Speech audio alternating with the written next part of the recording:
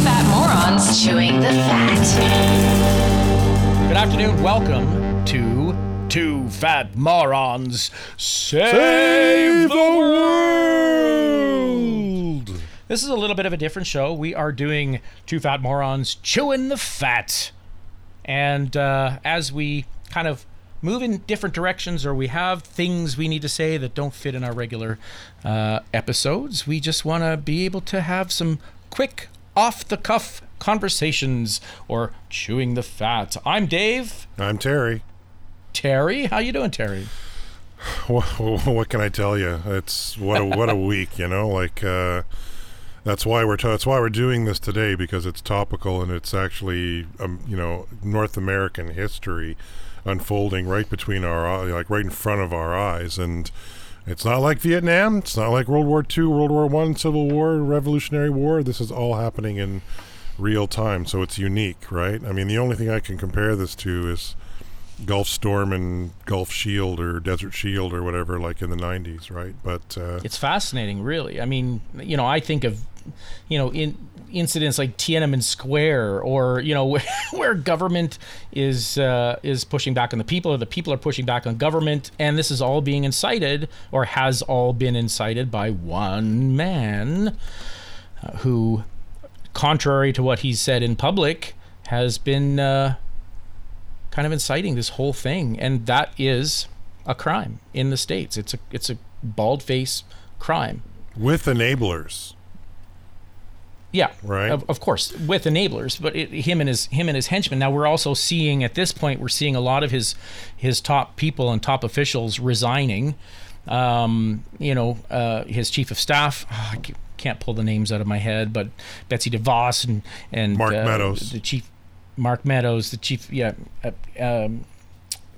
All the way up to his attorney general, and they're all resigning based on the fact that Donald Trump is off the rails and he's kind of being real bad, but they were following him the whole time. So it almost looks to me like these are first mates that are jumping the ship into lifeboats before the ship goes down, right? Right. So for those that may be living in an alternative universe, let's review really quickly what we're talking about here.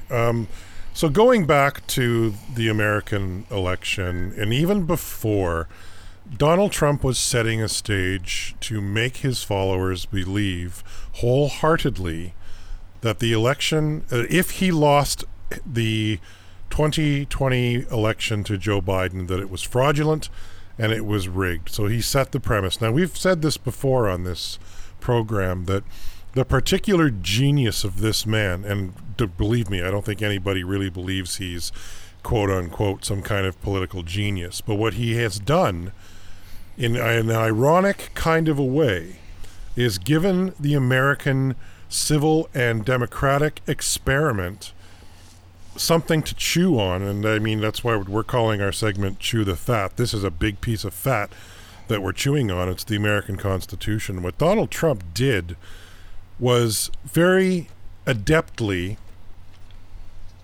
discovered and exploited, drove Mack trucks right through gaping holes in the U.S. Constitution, and has been doing that for 4 years, to the point where the Senate and the House of Representatives literally had their hands tied for most of the year. Now, let's march forward to the fact that Donald Trump did lose the election, and he lost by a lot, by 7 million votes. That's the largest in American history, and it's 4 percentage points. And not only that, the Electoral College is designed, you are correct, that there are only 2 states that that do not do winner take all. However, the Electoral College vote was 306 to 232, the exact same count that Donald Trump beat Hillary Clinton by, which was a lot closer than this one. The point that we're making, without going into a lot of semantics, is that he got his ass handed to him in this election. He lost. And that's absolutely, and that's true on the grand scale of things. He did.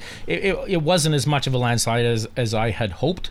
There's still a tremendous amount of support. Donald Trump has not been quiet about the fact that he, in fact, has been using this for some reason as justification that he won the election by saying he has received the most votes of any sitting president in history, which is true, which is only, of course, superseded by the fact that Joe Biden has won the most votes of any human in history in an American election. So that kind of, to use a term, Trump's statements, but they're valid points, but they don't win an election. Yeah. So where we're at is he set the stage to lay down groundwork for, whinging about fraud and scandal, yada yada, and then some weird stuff started to happen, which unfortunately the media and the general public did sort of take some notice of. But the way the human mind works is that we don't really look at the danger signs, right? And there were a lot of danger signs that led up to what we're going to talk about specifically today, what took place on Wednesday, January 6th, which they're calling the Trump insurrection. Again, if you folks have been living under a rock for a while, the President of the United States openly in public at a rally exhorted about 250,000 very angry people to march on the Capitol, which suspiciously was terribly, terribly undefended. Now, the facts of the case, if you want to call it that, are this. The warning signs were there. There was an app called Parler, which I believe has since been more or less effectively muzzled by Google, Apple, Amazon, etc., that there was repeated calls for violent people to show up armed, which they did, with revolutionary materials, which they did. There was open calls to kidnap and murder members of Congress, both in the Senate and in the House of Representatives.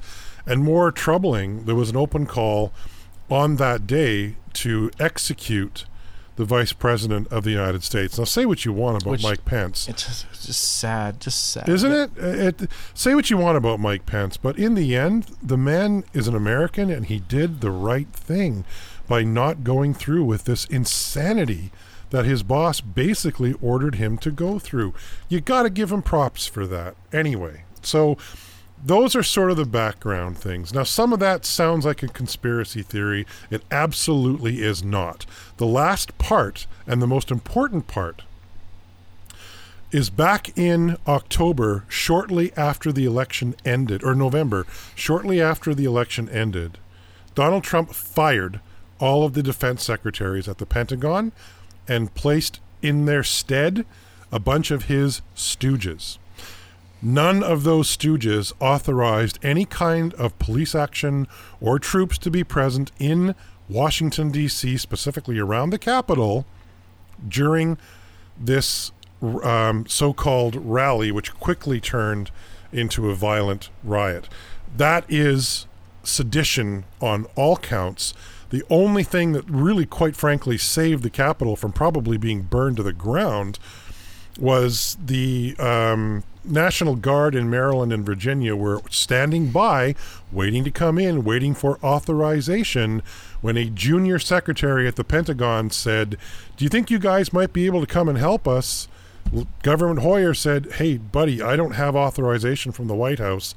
And this junior defense secretary says, "I'll accept the consequences. You are authorized." That's really the only thing I think that really saved things from being a lot worse. Now, the video that we saw on Wednesday, January 6th, was very tame in comparison to the video that we're seeing now, Dave.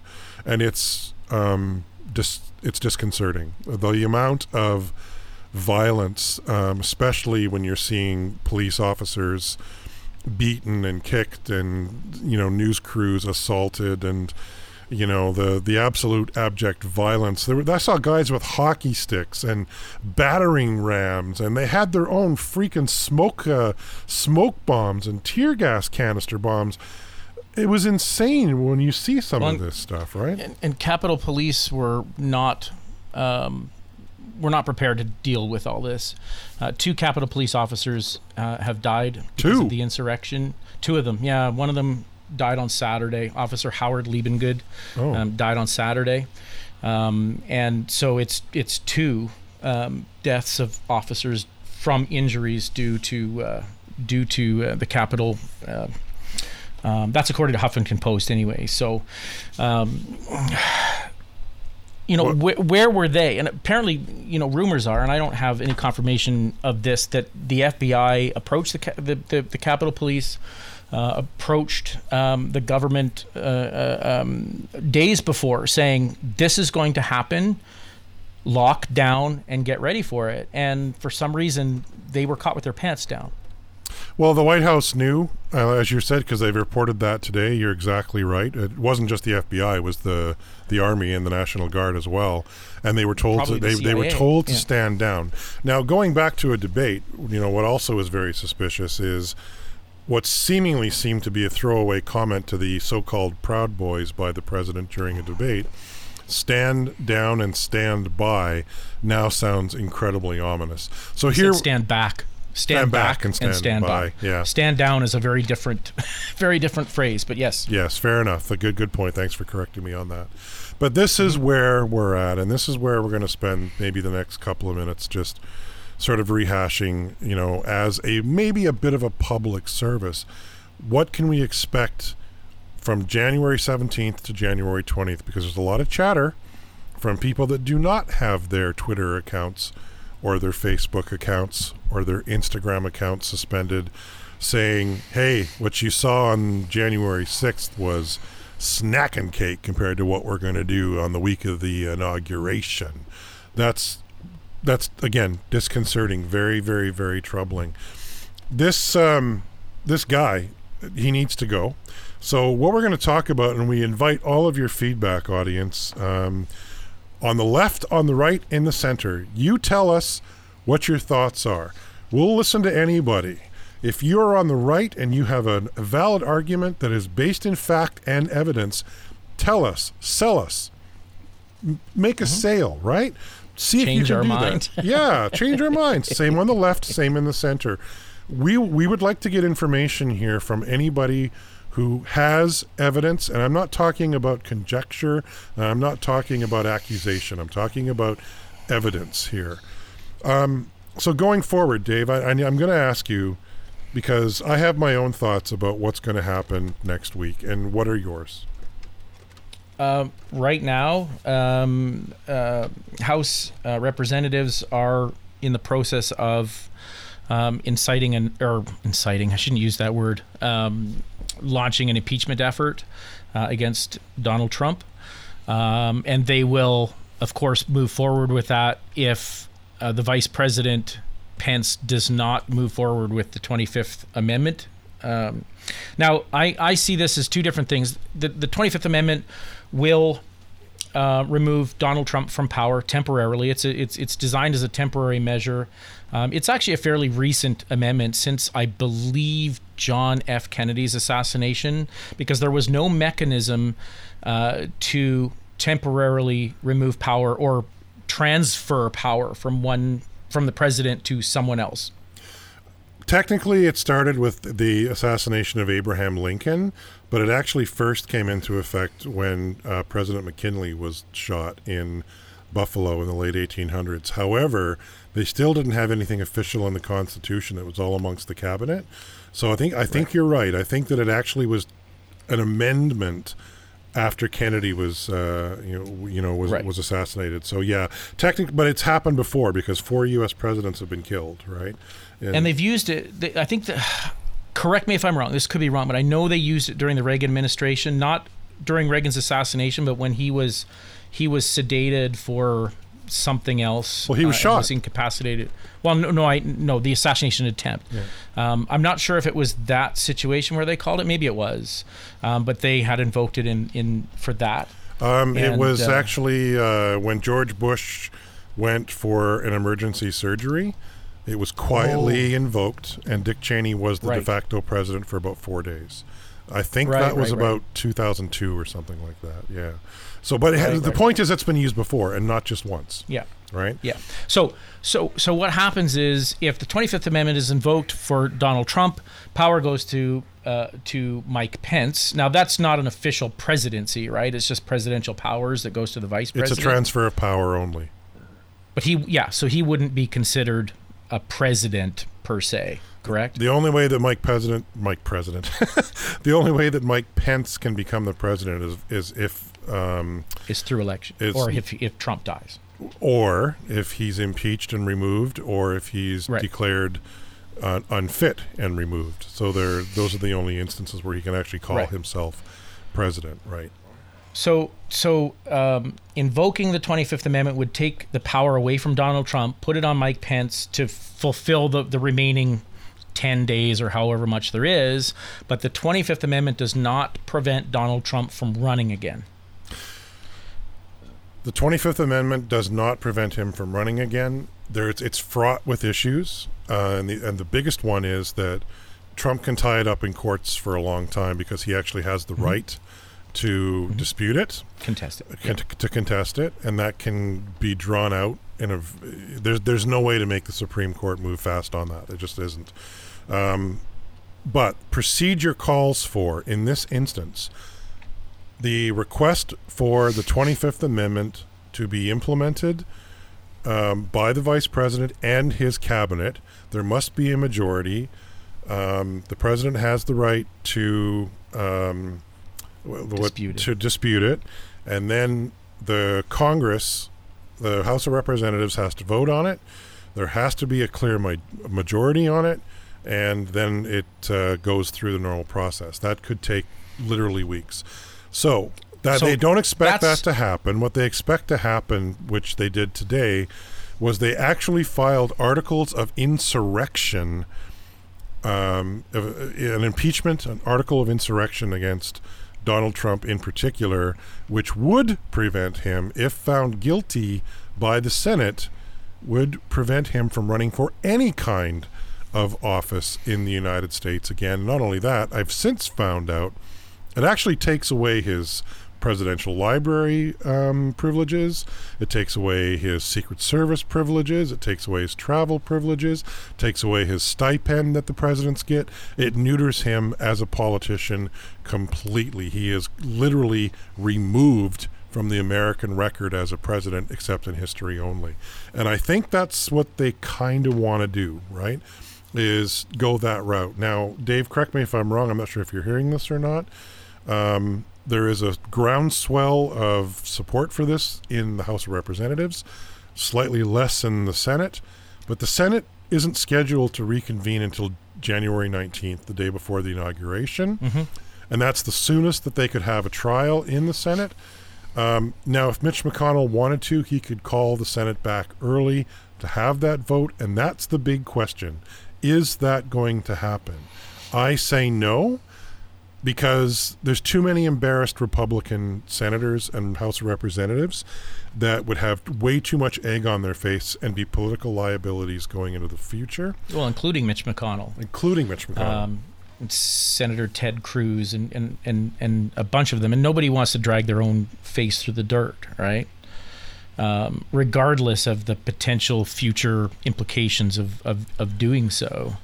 But, are we going to see the 25th Amendment? Does that require ratification by the entire Congress as well? I mean, can that be done before the 19th of January?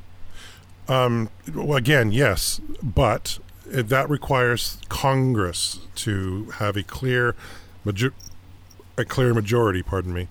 The problem. Congress includes the Senate. Yes, it does. But the problem is that the president has the right to dispute the finding of the article, where he does not have the right to dispute the impeachment because that's a trial, right? There's not even an appeal process for that, right? That's what, at least not one that can be done in or challenged in any amount of time. The big thing here is that both of these legal mechanisms, there's just not enough time to really remove this guy from the office, and he still has 9 days where he can do a lot of damage, and he can still rally people to come to the Capitol. Now, I don't think we're going to see a repeat of what happened necessarily at the Capitol that we saw on January 6th. But here's my worry, Dave, and this is now we're getting right into the real crux, the real guts of this matter. There's going to be about 1 million or 2 people, Democratic supporters, that are going to be in Washington for the inauguration starting the week of, January, that week, January 20th. I can see a civil war literally breaking out on the Mall in Washington, because you're going to have people that are pissed off on the left and people that are pissed off on the right, and they ain't holding back, and there isn't a National Guard or a police force in the world that contain 3 to 4 million people if it gets that large.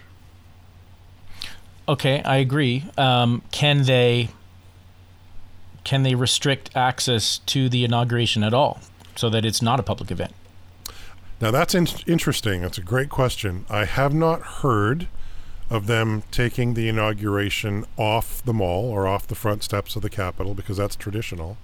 But maybe they should. Maybe that's maybe that's a solution. Like do it in secret somewhere else. Like Lyndon Johnson was sworn in on Air Force One, for crying out loud, with Kennedy's cold dead body in the hold, and the cargo hold in the aircraft. So it's been done before. I mean, you can be sworn in anywhere, right? That's an excellent point, and I think that that's something that needs to be discussed for sure. Because I think that I do think that there's a powder keg just waiting to be exploded on or about January 20th. And being a former denizen of the United States myself, it scares the heck out of me. I've never seen anything like this in my life. Donald Trump made a speech the other day, and I think we'll kind of close on these points, and calling for people to stand down, calling for peace, noting that he would help facilitate a smooth transition. He used the word smooth. He did not use the word peaceful. He did not use Biden's name. But at the end of that speech, he said something which gave me chills. And he said, "This is just the beginning." Yeah. And that's kind of scared me a little bit. So that says that this man needs to be silenced, not silenced. Let me put it this: he needs to. It needs to be full. It needs to be done that he cannot run again. What about his Whether family, that's though, impeachment Dave? or insane. What about the family? Because all of those, and that you can't prevent that from happening. I mean, his family is his family. You simply can't stop a family. I mean, look at George Bush Jr. and George Bush Sr. You can't stop a family member from running. You can't. He could have 5 family members all running in 2024 if he couldn't. You can't stop that. You can't impeach someone who hasn't been president. Right. So, that being what it is, it's Donald Trump that is the head of this organization, and the least you can do is stop him, prevent him from running again. Maybe there will be indictments. Who knows what that's going to... We've seen him so blatantly criminal in the past 4 years, and there's really been no repercussions for him. I can't see it being that bad for him afterwards, but... It's Hydra. Cut off one head, two more take its place, man. It's Hydra. I mean, and it starts with his own family. That's really the worry. I've never seen anything like this ever in American history, even reading the history books. Like, the Civil War was a massive conflagration, but there was this whole other reason why that happened, right? Which has nothing to do with election frauds or any of that stuff. When Abraham Lincoln was elected in 1860, nobody said he was fraudulently elected. They just didn't like the fact that Abraham Lincoln was elected, and the southern states seceded because they wanted to keep their quote unquote peculiar institutions in place, right? And they went to war over it. Now, what we've got people that are willing to go to war and die over an ideology of falseness created by a megalomaniacal, unhinged psychopath, right? I don't know if you've seen the video of the woman that got shot in the Capitol, but I'm sorry, I don't blame the officer that shot her for what that woman did at all. And considering the rhetoric that she was spewing on her YouTube channel prior, I mean, these are not happy or satisfied, content people. These are angry, stirred up, rhetoricized, almost psychopathic individuals themselves. And what scares me is there's a hell of a lot more of them than I actually thought there were. Do you know what I mean? It's the hornet's nest. Yep, it's the hornet's nest. Let us know what you think. Hey, you at twofatmorons.com, on Facebook at twofatmorons. I think there's a Twitter thing going on. I'm not exactly sure, but email or Facebook is probably the best way to contact us. My only hope is that humanity prevails. Agreed. Well, hey, let me quote The Dark Knight. There are some people in this world who only exist to watch the world burn, and that guy definitely is one of them, right? And I hope you're right. I hope the humanity, ironically, like that film, that humanity does prevail. Like somebody says, enough is enough. Or more than a somebody says, enough is enough. I'm Terry. I'm Dave. Thanks very much for coming in. And let us know what you think. We'll talk to you again. Good night, everybody. It's Two Fat Morons Save the World. The world is a messed up place, and they're gonna save it. Produced by Dave Cruikshank and Terry Nyhill. Music by Epidemic Sound. Two Fat Morons is a presentation of the Plugged In Media Network and is not intended to be taken seriously by anyone. Check out all our other great podcasts at pluggedinmedia.ca or wherever you find your favorite podcasts. Copyright 2020, all rights reserved.